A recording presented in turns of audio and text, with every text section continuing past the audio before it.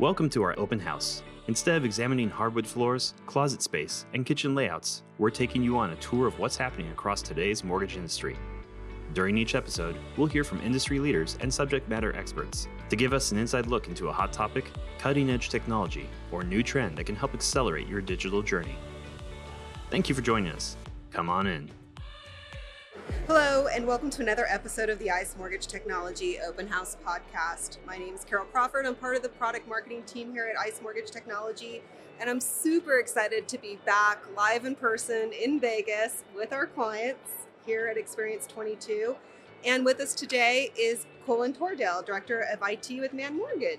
Thanks for having me here today. It's really good to be in person instead of the virtual meetings. They serve their purpose, but there's nothing like shaking hands and seeing faces. And getting into some warmer weather, I'm sure. Yes. Sunday when I left Montana, it was 7 degrees, and just sitting outside a few minutes ago, I think I got a sunburn. Well, Colin, I'm curious as to how did you get into the industry?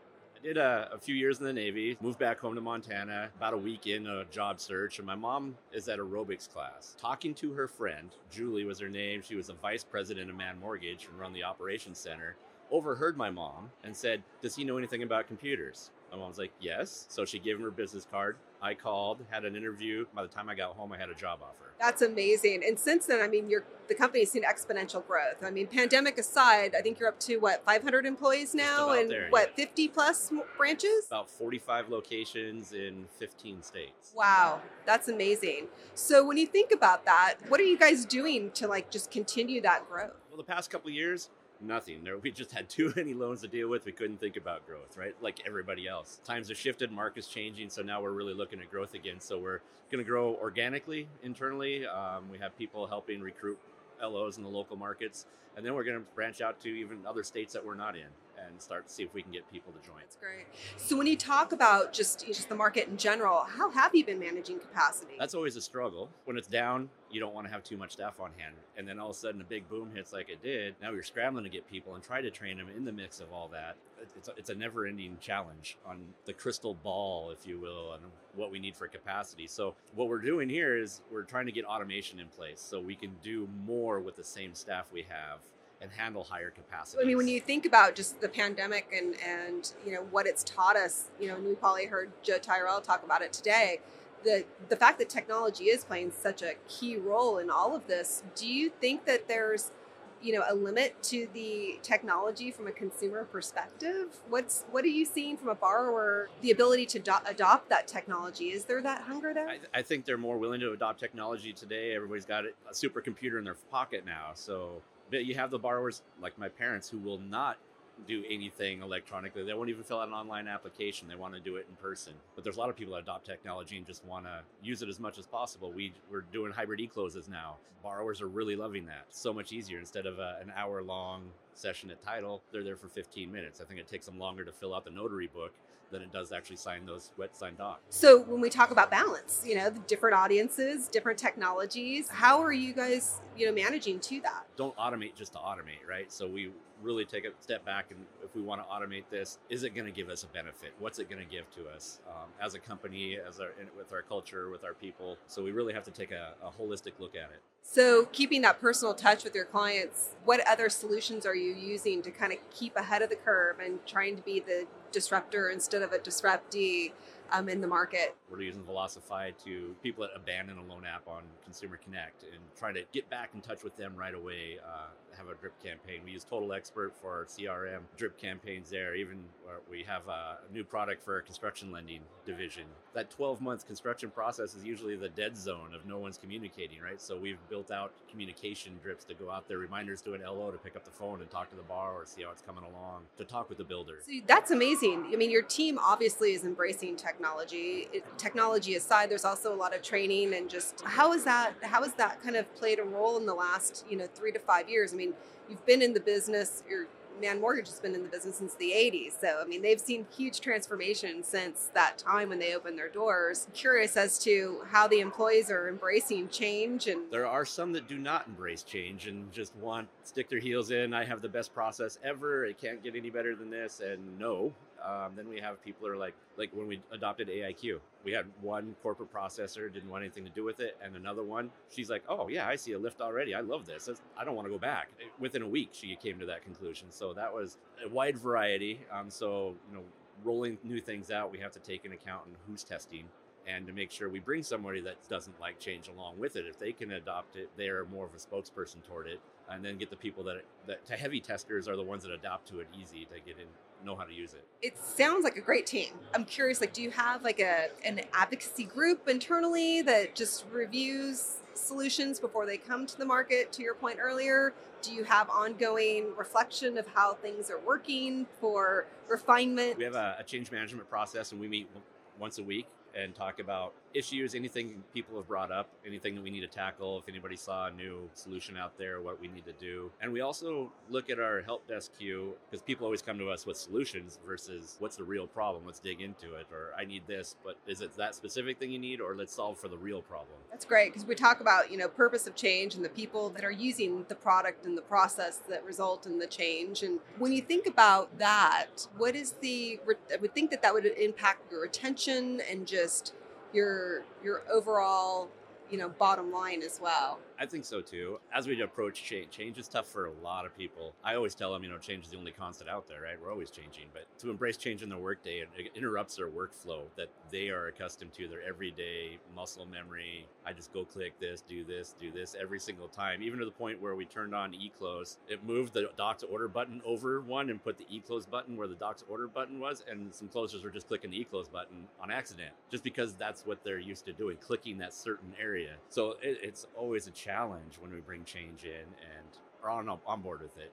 Others aren't. But overall, if we have the directors and managers of the departments embracing it and cheerleading it to their team, that really helps adopt and let them know we're moving forward with it. Also helps leadership, top down. If the CEO, he's behind it, everybody knows, okay, this is what we were going to do. So they aren't as resistant. Yeah, it's a family-owned and operated yes. organization, isn't it? If I remember correctly, like your tenure is like 24 years. Wow. So again, when we talk about, just client retention, employee retention, use of technology to enable that as well as, improving your bottom line. And we have systems in place where people can reach out with ideas.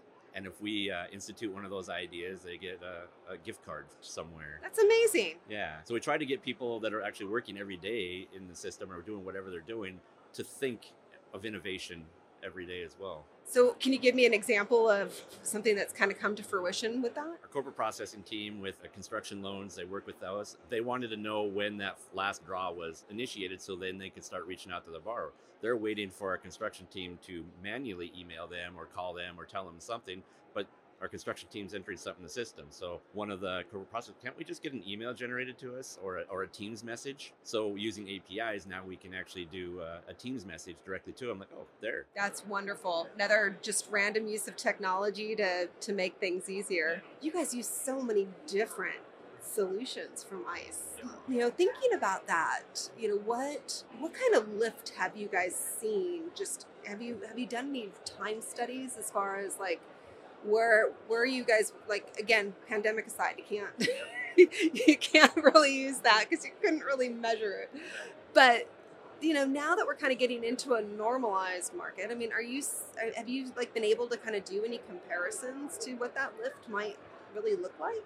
That's what we're going to do. We have engaged ICE we're going to do a study and try to look at ROIs, but can't look back the past 2 years. We have to go back to 2019 and just look at our loan life cycle and see what that looked like then compared to now. I think we're going to be pleasantly surprised that we have picked up a lot of efficiencies. We had to during the pandemic because of the crazy volumes everybody had. And then we come out of it and everybody's thinking it's slow and, we didn't pick up any efficiencies, but it'd be surprising that we really did. How has the technology enabled that whole work from home in the mortgage space for Man Mortgage, just out of curiosity?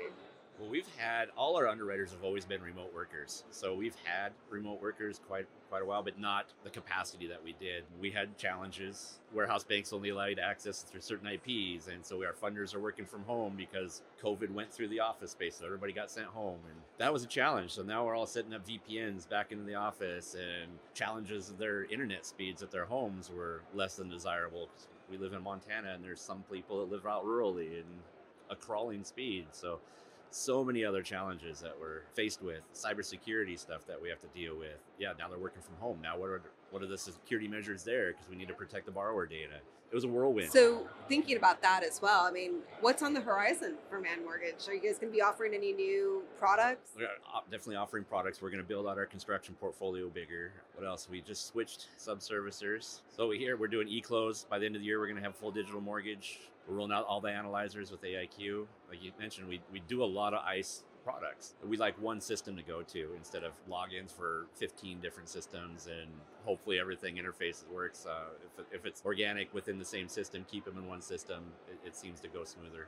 But outside of that, we have so many other projects. We're working with the APIs and starting to post Teams messages when an app's triggered and putting it in their to-do list in Outlook when their disclosures are due. So there is really no excuse that they missed it. What is your perception as far as like the partner network here at ICE, and how is that working for you? Partner network is great. I love being here, seeing people in person, and I've seen lots of people I've seen it experience before over the years. We've all exchanged cards. We email back and forth different ideas. So you're making the one connection that Joe asked us about today. I think I did like 5%, so instead of the one.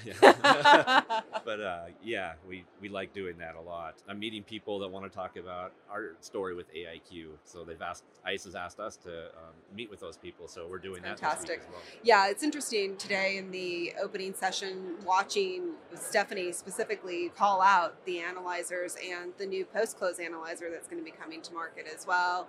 So there's a lot of interesting things that'll be coming down the pike for us as well. You guys have been, again, week 3, I tried to do a little bit of digging. You guys have been a very loyal client. We like our partnership over the years. Joe is very personable. I've talked with him several times, and it's a great company that we found. Fits our model. We're like a family company too. We feel at home here. So I really appreciate you coming in and having this conversation with us. And I'm so happy to actually see a face without a mask and have a conversation. And, for everybody that's tuning in today, feel free to learn more about Man Mortgage at man with 2 N's mortgage.com. Yes, thank you very much. It was a pleasure.